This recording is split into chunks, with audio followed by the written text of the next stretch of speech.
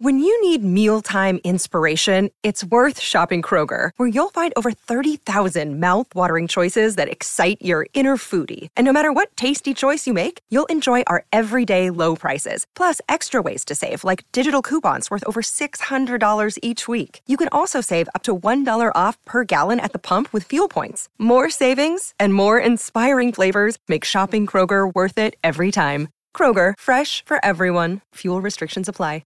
Hello, everybody. This is Marshall Poe. I'm the editor of the New Books Network. NBN listeners like to read books and buy them. So we thought we'd tell you that right now, our friends at Princeton University Press are having a remarkable site-wide sale. You can get 50% off books, including ebooks and audiobooks, with the code 50, F-I-F-T-Y, at checkout until May 31. You can save some real money on Princeton University Press books. I encourage you to go there and check it out.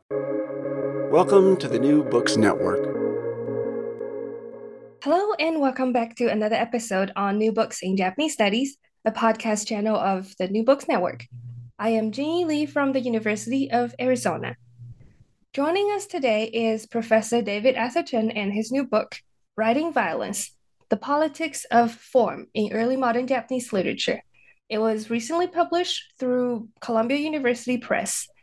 Professor Atherton is an assistant professor at Harvard University specializing in Japanese literature, especially early modern Japanese literature. In this book, Professor Atherton examines a few early modern Japanese popular fiction to understand how forms and formalization were used in depicting violence, as well as how these depictions fit into the early modern social and political realities. Welcome, Professor Atherton. Thank you so much for joining us today. Thank you so much for having me. So before we talk about the book, could you perhaps tell us a bit about yourself? What do you teach and research about?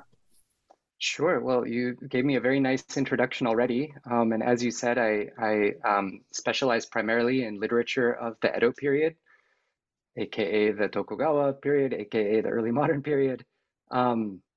In my teaching, I range across different aspects of Japanese literature well beyond the Edo period.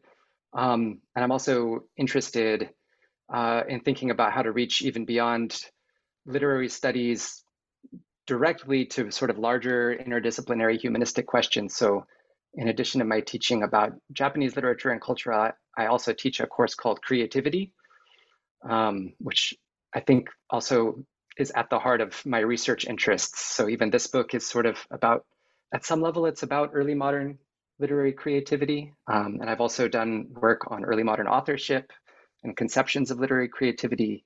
And I'm currently working on a new book thinking about 18th century conceptions of literary style. Sounds fascinating. I'll be looking forward to the new book then. Well, so will I. It could be a long time off before it's done. Now, when you first started learning about Japan or literature, what aspect of early modern, I guess we can say from the 17th to the 19th centuries, what aspects of that the literature from that time period interested you, and why did you choose this specific topic of violence? Yeah, thank you for the great questions. And it's funny to think about, what drew me to the early modern period, because that was what I came to last. So I came into Japanese studies, even I hadn't had much formal training in Japanese studies when I started the PhD program.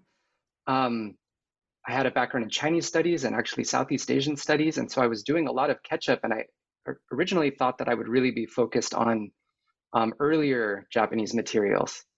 And it wasn't until my third year of coursework that I finally took a seminar in Edo literature.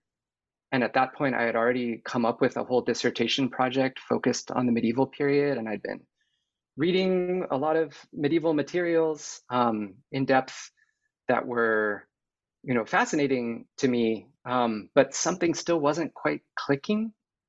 And I remember in particular, I'd been reading a rather difficult medieval collection of short narratives called the Shintoshu, many of which are about like the origins of various gods.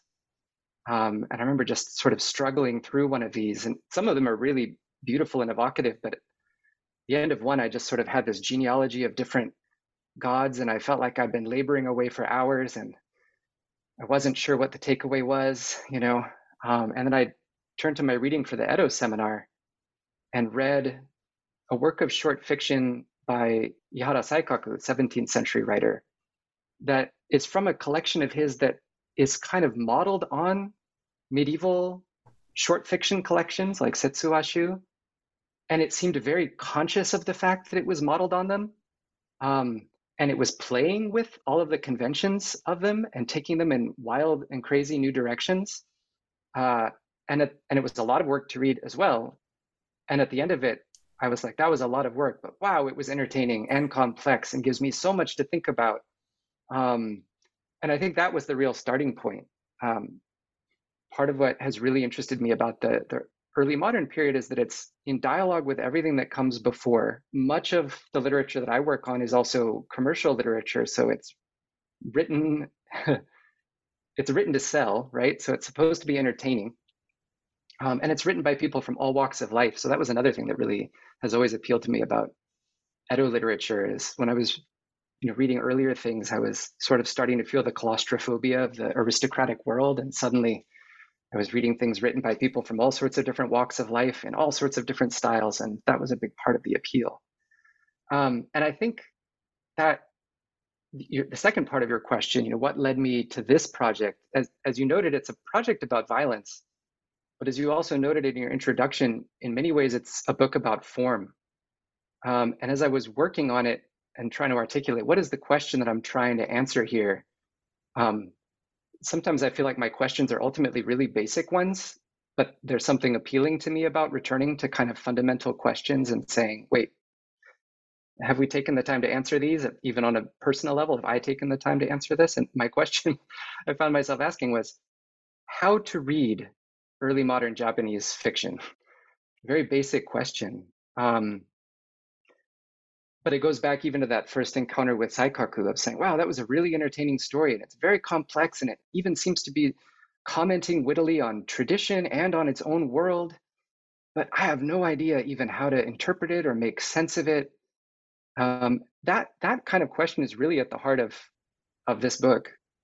And I'm sort of answering that question of how to read through the lens of violence, because I feel like violence, it was a very fraught category in the early modern period, a period in which it was celebrated as a period of peace, but was ruled over by warriors who didn't have wars to fight for the most part anymore. But it also connects to the nature of form. And we can talk about that later. But in terms of trying to figure out how to make sense of early modern works, the question of how to make sense of their depictions of violence seemed like a really fruitful inroad to answering that question. It's And I should also amazing. clarify, Yeah. sorry, I was just going to clarify one more thing. For a long time, I thought I'm writing a book about violence, and it took a while before I realized, it's really a book about form through the lens of violence. Yeah, that's absolutely amazing. And I totally agree. I mean, as an early modernist myself, I totally agree that early modern literature has so much creativity, as you say, in the ways that they depict all kinds of emotion. Now, since form is this very important, this main thread of your book, I want to unpack your book by talking more about this concept. So, how do you interpret form in your book, and why is it important to our understanding of early modern commercial fiction in Japan? Yeah, thank you. So, form is one of these slippery words, right? It's easy to sort of use it, and then you have to ask, wait, how am I using it, and what exactly does it mean? So to answer your question, I think it's helpful for me even to talk about first the kind of problems that I was encountering as I was reading works of commercial fiction. And that was, I would read a work and I would feel like, wow, that's very complicated. And I feel like it has things to say about the world beyond its pages. But it also at the same time seems to be holding the world at a kind of remove. If you think of, say, the modern realist European novel or something, you would say, oh, that's a mode that's trying to get us closer and closer to the experience of lived reality or something like that. And this felt very different. Oh, the characters are all kind of stock characters. The plots are often sort of, convoluted, but reworking plots that already exist. There's a lot of convention that's being played with in really elaborate ways. They're very intertextual. They're often really rigorously in dialogue with texts that have come before. How does any of that have to do with the real world in a sense? And so a big part of the argument of the book is to say, we can get at the heart of this question by thinking in terms of form. And I define form really broadly. So, people sometimes differentiate form from content, like, okay, you have a sonnet, that's the form, and then you fill it up with content. So it becomes almost more like genre.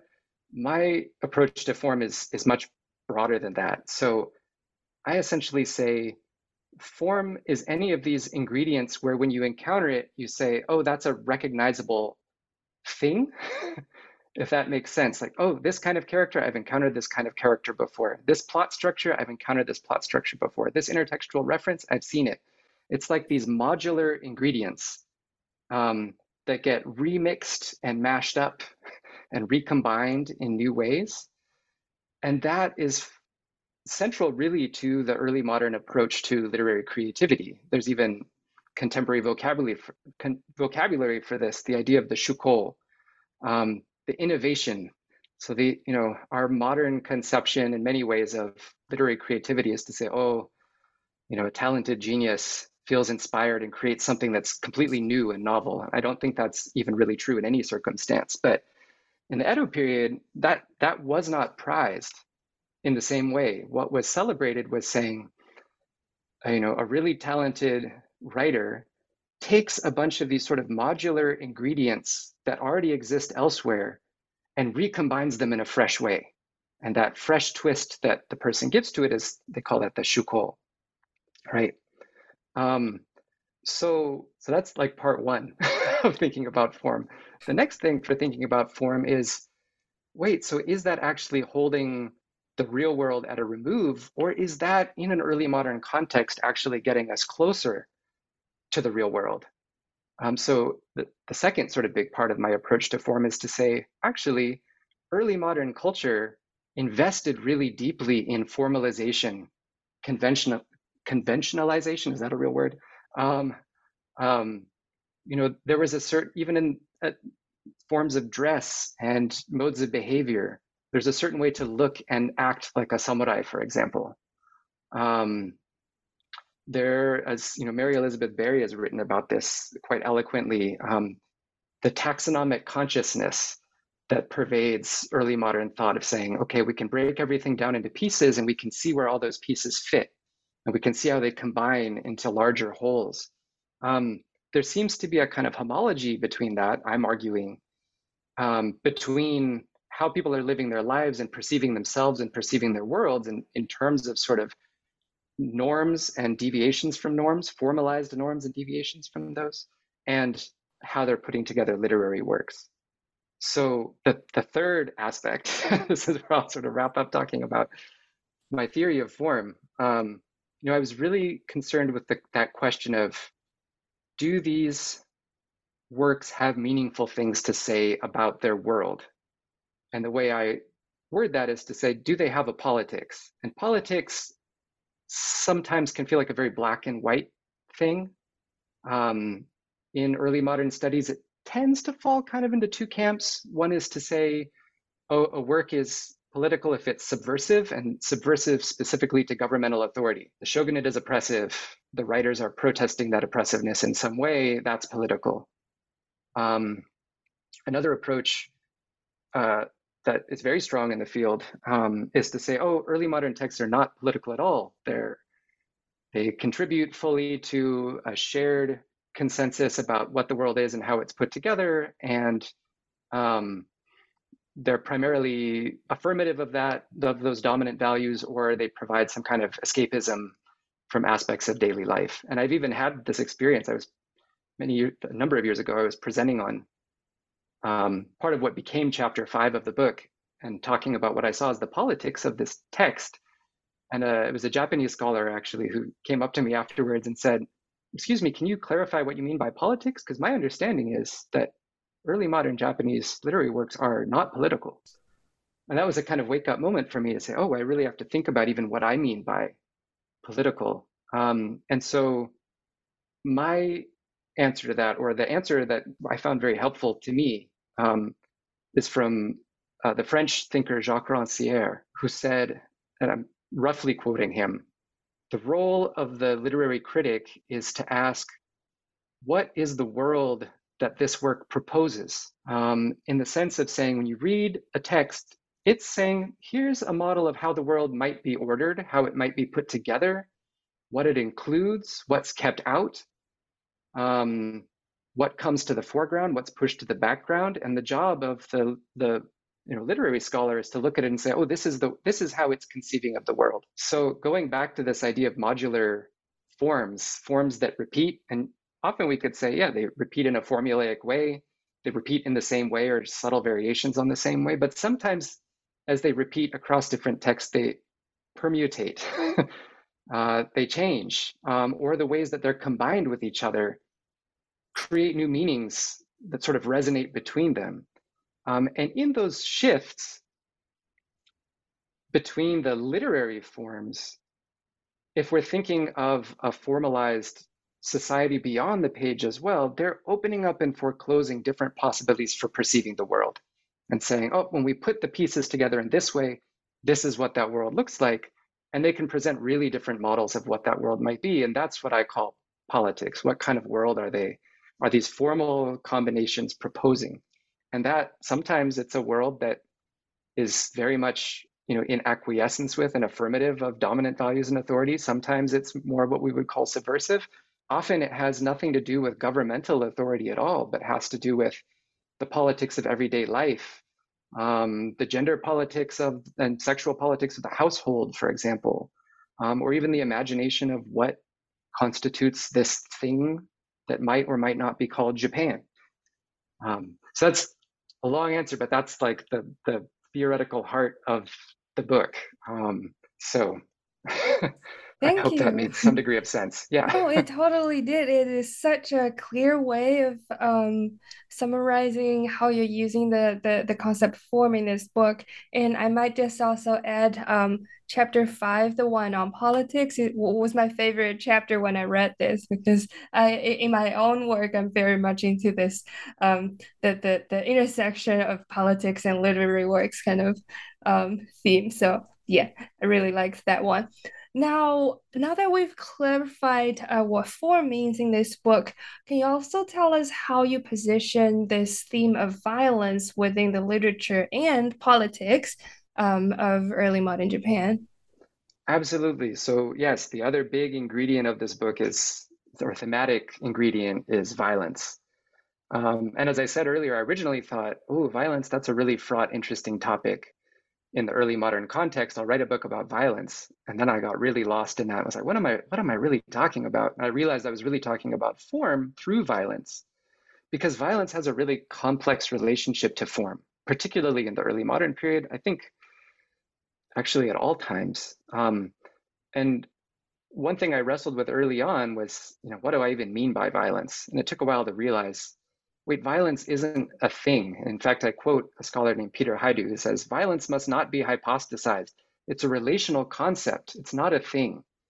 It's the product of constant negotiation between all sorts of different viewpoints and values, and it's constantly being worked out. What counts as violent or not? What and this is something that is another aspect of violence. What counts as licit violence or illicit violence? When is violence justified? When is it not justified? But also, are there forms of violence that are okay or even culturally approved, right? Or seen as constructive? And are there other ones that are seen as destructive? In the early modern period, as I said earlier, this is really fraught because, again, the entire society emerges out of a couple centuries of warfare. It's ruled over by warriors. It has sort of military preparedness worked into its very DNA of the social structure, the entire like makeup of the polity, even right down to the, if you think of the Tokaido Highway, like it's even designed to make sure that armies can't easily march along it. So somewhere at a deep level, the threat of violence is right there, even in the shape of a road. And for warriors who are saying, well, our right to rule comes from the fact that we're maintaining the peace, then what becomes of aspects of warrior culture, for example, that are violent? Well, one solution to that problem is to make them, in a sense, positive things that are rigorously formalized, that you say, oh, these have a really distinct shape that can attenuate their destructive potential, and they can actually serve, I mean, this is the sort of theory, right? The ideology of it. They can serve the preservation of order. So an example of that would be blood revenge. There's a long history that goes back to the medieval period of samurai in particular taking revenge for the murder of usually a senior family member. And that's a bloody, dangerous, atavistic practice. And in the Edo period, they formalize it. They were not, for various reasons, we don't have to go into that now, but they essentially say, we won't get rid of this practice, we'll keep it, but we'll bureaucratize it. You have to, I mean, it doesn't always go this way, but ideally you have to apply for permission and get a permit to go out and carry out blood revenge, right? There's a proper way to do it. Again, it has a correct form. There's good revenge and there's bad revenge. You do revenge in a way that has the wrong form, then it's suspect. And even when real revenges were carried out, inspectors would come and check the facts. Was it a proper revenge? Was it not? How was it carried out? Right? So that, or ritual suicide by disembowelment, seppuku. This is another example of a violent practice that becomes kind of idealized to a certain degree, but also through rigorous formalization. Right? It's a battlefield practice that takes on this almost ritualized, formalized role in a peaceful society. Then there's other forms of violence that you would say the early modern order is very fearful of. Ones that are not formalized, ones that are disruptive. And so thinking about, well, what is the nature of those? How does literature depict these different forms of violence? How does it play with their forms themselves? What is being invested in that formalization of various violent forms, or the fear of their lack of form in some ways? Particularly what happens when you have a violent form or an act of violence that looks like a lot of things that have been formalized in a way that makes them okay, but it doesn't quite fit. It's formally weird. So that's the subject of chapter 4, actually, in which this brother beheads his sister at the home of a neighbor. And it in some ways looks like an honor killing, but it doesn't. And there's sort of legal guidelines for what that is, what it should look like, and it doesn't quite fit that. So even the figures who are investigating this case, they sort of rewrite what happened to make it fit the form of a patriarchal honor killing.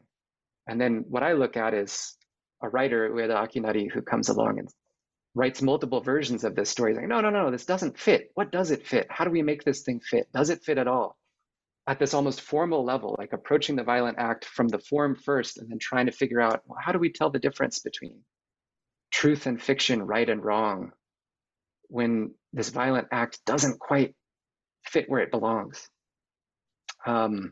So that's that's part of the work I'm doing with violence. Or I would say, like in chapter 2, for example, I write about blood revenge, and the writer Ihara Saikaku is not known for his revenge stories, but he wrote a lot of them.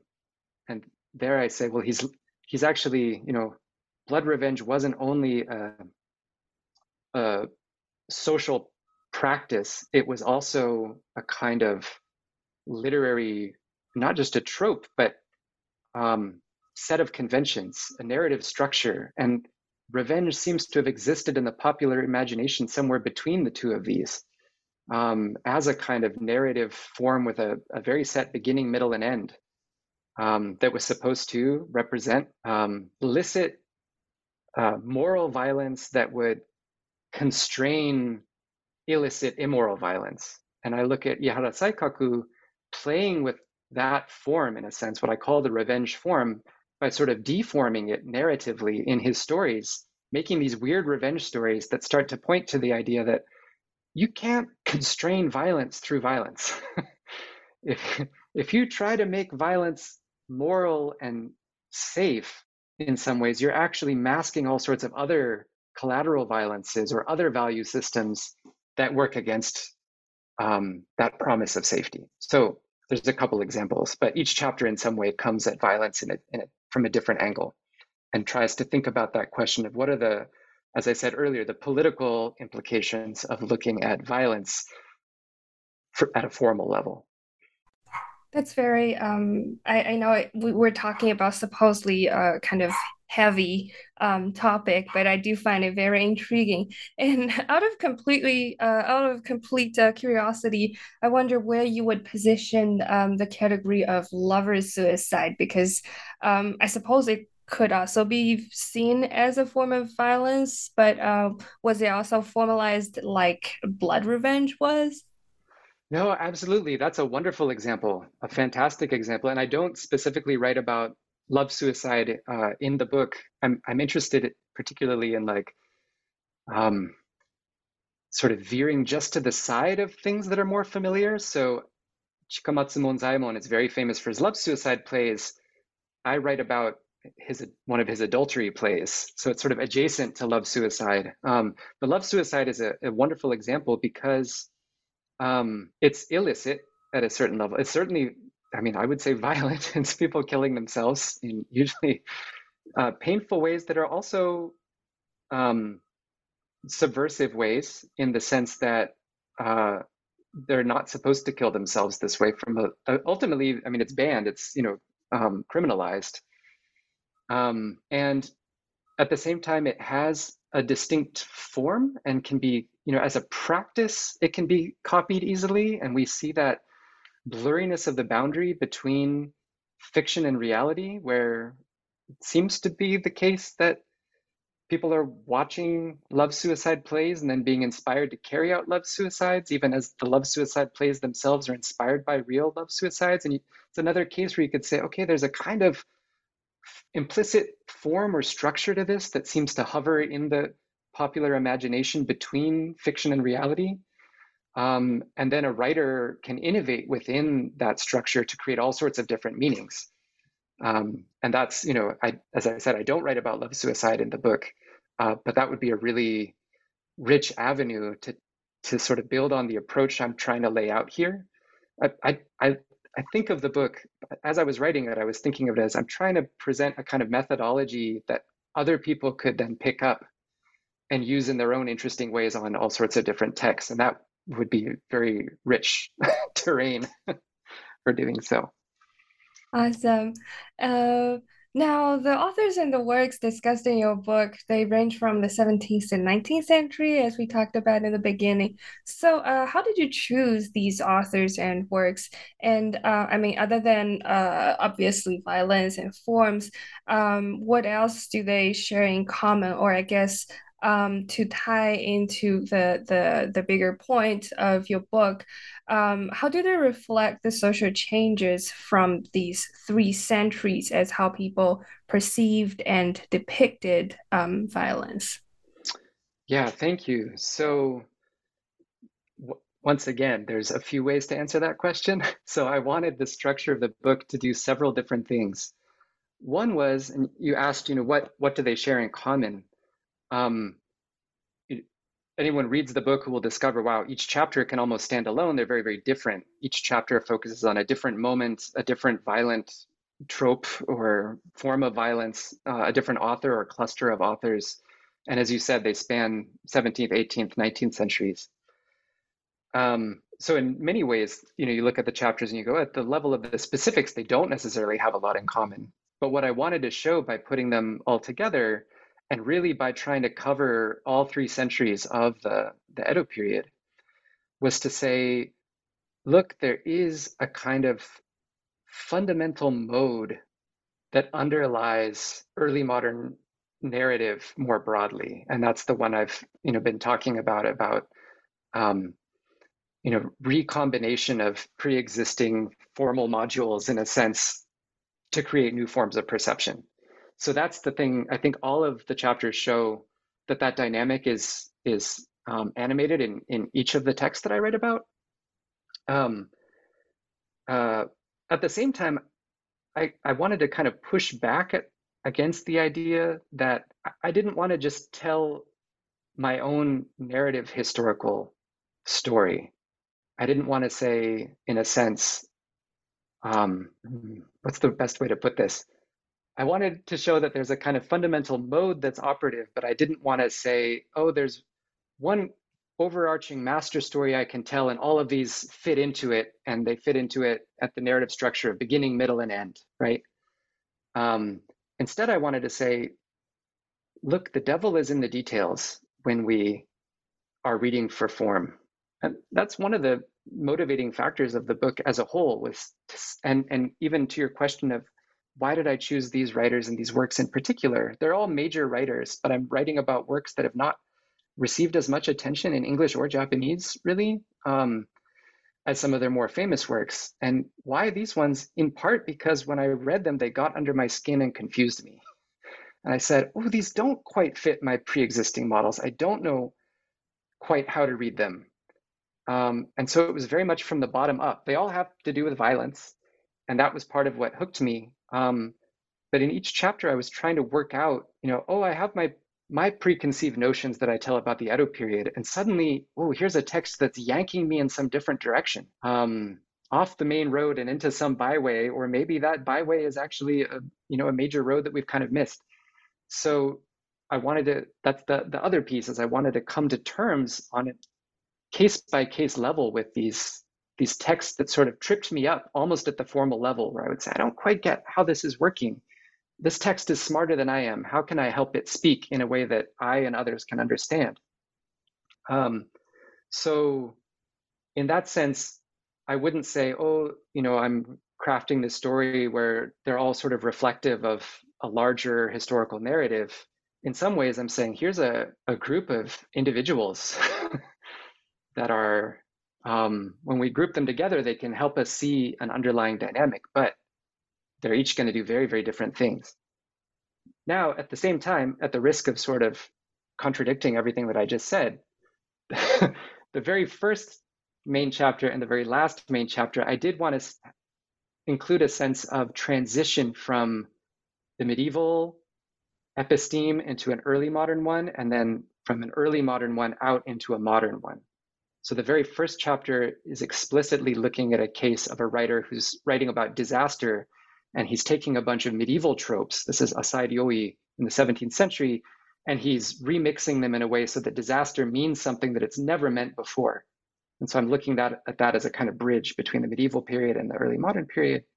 And then the very last chapter, I'm looking at Santo Kyoden writing a book, a narrative, a yomihon, in which he's, as I argue, there's almost like questions that we could call proto-national in there, of what he's not talking about Japan as a nation state, but there's a sort of incipient sense of the question of how Japan fits in among a world of distinct states or nations, and what holds it together, and what kind of body it has, and what kinds of bodies it comprises, or comprise it. And so that was then gesturing outwards more towards the concern with nationhood that would follow the Edo period. Okay, I was going to ask about the different ways of violence, but we already covered that. So I guess if it's okay, can I ask you to use an example to show how these different forms of violence were used by the authors, by these, again, commercial authors, to convey their messages by portraying violence in the forms that they were portrayed in from the chapters? Yeah, sure. So, and I was maybe nitpicky. I hesitate to say, oh, the authors had messages and they were conveying them. I guess I would say that the texts themselves are proposing models of the world, and who knows if the authors themselves were conscious of that or not, right? So that's one of those tricky things to try to disentangle. But I try to approach it at the level of the text, in dialogue with what we know about the authors. But sometimes I feel like texts are doing things that maybe their authors are not even entirely conscious of. That said, so an example, one that I alluded to a moment ago, is the case of disaster. So in the very first chapter, Asai Ryoi, for example, depicts the Great Meideki Fire, which in the middle of the 17th century really devastated the shogun's capital of Edo. Now, throughout the medieval period, disaster is very connected to violence, either as an omen of violence to come, or even disaster as a kind of tool of otherworldly, rancorous agents who are wreaking their wrath upon the human world. So if you think of, angry spirits of the politically dispossessed or exiled or killed or whatever, that they come back in the form of disaster. That's their violence on the political order. Or these are omens that are saying, governance is corrupt, more violence is on the way. And so in the early decades of this new warrior-ruled age of peace, for the shogun's capital to have a horrific fire that kills possibly as many as 100,000 people and burns somewhere between a quarter and a third of the city to ashes. There's a long medieval tradition that says, their old political enemies have returned and bad things are at hand, right? This is violent. And what I do in that chapter is I look at how Ryoi works with a bunch of the conventions of medieval literature and rearranges them in such a way that the voices that would say, oh, this is a portentous omen, are sort of relativized and almost ridiculed and sort of exiled from the story. And instead, a whole new set of values that have to do with information, rationality, numbers, measurement, in a sense, come into play. And even represent, like even in the burning of the shogun's capital, he turns that into a representation of the capital itself. And you start to see the shogun's capital, Edo, as this place where a huge number of powerful political figures, all these daimyo, have been gathered at the feet of the shogun, essentially. So it becomes this metropolis of power and really of shogunal authority. And then as he depicts the recovery efforts, and in various vignettes as well, he's constantly pointing to the idea that in an age of peace, how do you know that the political order is actually coherent, secure, strong, well-ordered? Well, it takes a disaster to show that. So he's actually using disaster to reveal, oh, no, this isn't a sign of bad things to come. This is the seal of an age of peace. This is a sign of good governance. This is what makes good governance legible. So that's one example of violence being sort of transformed. Another example, very, very different direction, would be adultery. So chapter 3 is about a case of two adulterous lovers who are crucified for the crime of adultery. There's a real case. And then I look at the different ways in which that story was retold. I look at the crucifixion itself as a kind of text that is conveying a message ultimately about adultery and punishment.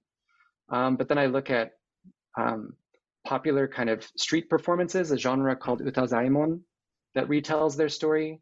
I look at a short story depicting their story by Ihara Saikaku, and I look at a play by Chikamatsu Monzaemon, and I show how circulating among all of these different versions are the same formal ingredients, but each version remixes them in such a way that the import of adultery and the status of these adulterers gets transformed, and they take on radically different meanings in each version. So that's a quick answer, or not quick answer, but a couple examples of the different ways that I work with the idea of violence in the book. As I was reading the book, I couldn't help but wonder. So these were commercial fiction, and the authors were writing it for sale, as you mentioned in the beginning. Now, if we is there a possibility that we can also consider the forms of violence written in these books from the perspective of the readers? Um, what when they're paying to either buy or rent these books, what were they paying for? And why would they pay for these kind of books with various forms of violence in them? And how does that, I guess, how does their reception of these forms of violence fit into the social context of the times, the 3 centuries that the chapters covered? What, yeah, what about the readers? Yeah, that's a great question. And man, I think it's Roger Chartier who says reading is vagabond. It's very hard to trace the experience of readers, particularly in the Edo period. If someone didn't write down their reaction to a book, you can look at sales, you can look at which books were more popular than others, but it's hard to know how any individual reader made sense of a book or what they were doing with it. At the same time, the way you worded the question is very interesting because so why would people want to read books about violence? For some of the things that for example, for Ihara Saikaku's revenge fiction, I think those are very sophisticated works that are doing a lot of different things, but they haven't received as much scholarly attention, even in Japanese, as some of his more famous works that are not violent. And I think they sometimes get sort of written off as, oh, that's just everyone wants to read about violence. Violence is lurid. Violence is appealing. I mean, you look at so many Hollywood blockbusters, they're riddled with violence, right? People go to consume violence in all sorts of ways. But I think there's a risk of then sort of writing it off as, oh, and that's all it is. It's just a base human instinct, the instinct that makes people want to look at car crashes or something. And that's a good way for writers to, get eyeballs on the pages of their books and get readers. And in some cases, that's probably true. I've focused in the book on works that I think are complex and doing more work than just trying to sell copies.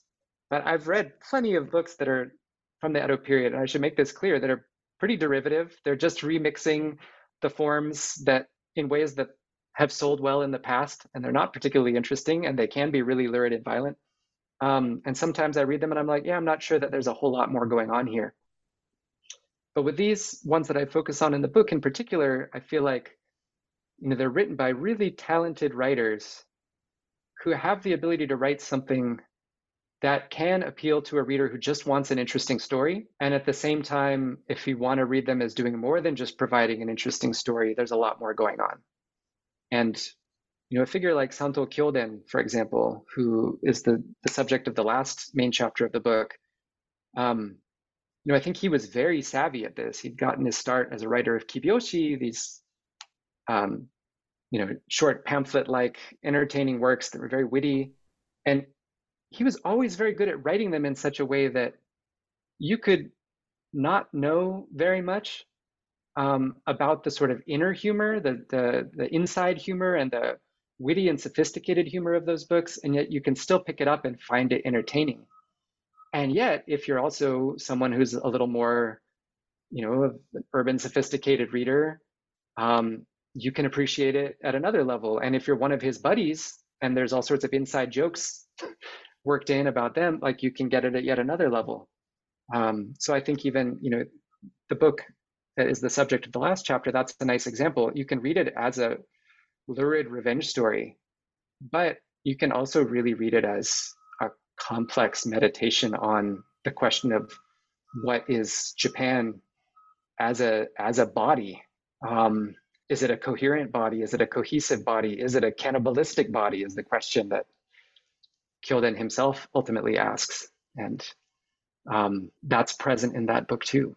But how did readers read it? I don't know. Yeah, that's but I think you put it in such a way that made these commercial fiction sound really appealing, even in today's context. So yeah, that was great. And now through your readings of violence in early modern Japanese fiction and through the different forms of violence, how do you think now this is my big so what question time. How do you think understanding these different forms of violence in these books from 200 years ago can help us understand the early modern Japanese society or Japanese literature in a way that's, as you said, different from these modes or these tropes that we may be so used to? Yeah, thank you. I mean, as I mentioned a little bit earlier, if there's one overall intervention that the book tries to make, it's in setting forth a kind of mode or a methodology of reading for early modern form and connecting that to the question of politics in the broad sense of politics that I defined, that I like to think other people could then pick up and engage with other texts. So even as you were saying, well, how about love suicides? I would love to see somebody kind of draw on my approach to form and violence and then give us a really interesting reading of love suicide plays. So I like to think that I've provided a set of conceptual tools that others can use, probably in more interesting and sophisticated ways than I have. And then I try to provide these specific examples through the lens of violence, but I don't think the overall mode is even limited to thinking about violence itself. The other thing I would say, in answer to your question, form is uncanny. It's the more you pay attention to it, the more interesting it becomes, in the sense that, because you asked it sort of in this at the very important level of, well, how can this help us understand these works of literature and their moment and their culture better, right? But attention to form can also help us understand reception and things beyond the moment of inception of the books as well, because form has this real capacity to slip free of its original context, even to go kind of dormant for a while and get reactivated at different moments and get read in very, very different ways. So the epilogue of the book addresses this. I look at an image, actually, a woodblock print by Tsukioka Yoshitoshi, and I look at what the formal dynamics of that print, how and the series that it's part of, how that would have been read in the year 1868 when the series was originally published, and then I look at how different figures over time, Edogawa Rampo, for example, and Mishima Yukio, have turned to the same print series and teased out of them and out of their formal dynamics even meanings that would have been illegible probably to an early modern viewer. And at the same time, the significance of those forms for the early modern viewer has become kind of illegible to these later interpreters of them. So paying attention to those formal dynamics and learning how they work, I think, can also give us sort of tools for thinking about the nature of reception, and just for thinking about how the modular sort of formal ingredients of Edo literature live on and get reformulated in completely new ways once the cultural and political context of their moment of creation falls away, and they're still living on into very new moments and different cultural and political and social configurations. Thank you. That's very well put. Thank you. Thank you. And yeah, thank you again for taking the time to talk with me about your new book today. And for our listeners who are interested in reading more, please make sure to check out this new book, Writing Violence: The Politics of Form in Early Modern Japanese Literature by Professor David Atherton. This book is currently available in paperback, hardcover, and ebook. This is Jingyi on New Books in Japanese Studies. Stay tuned for our next episode.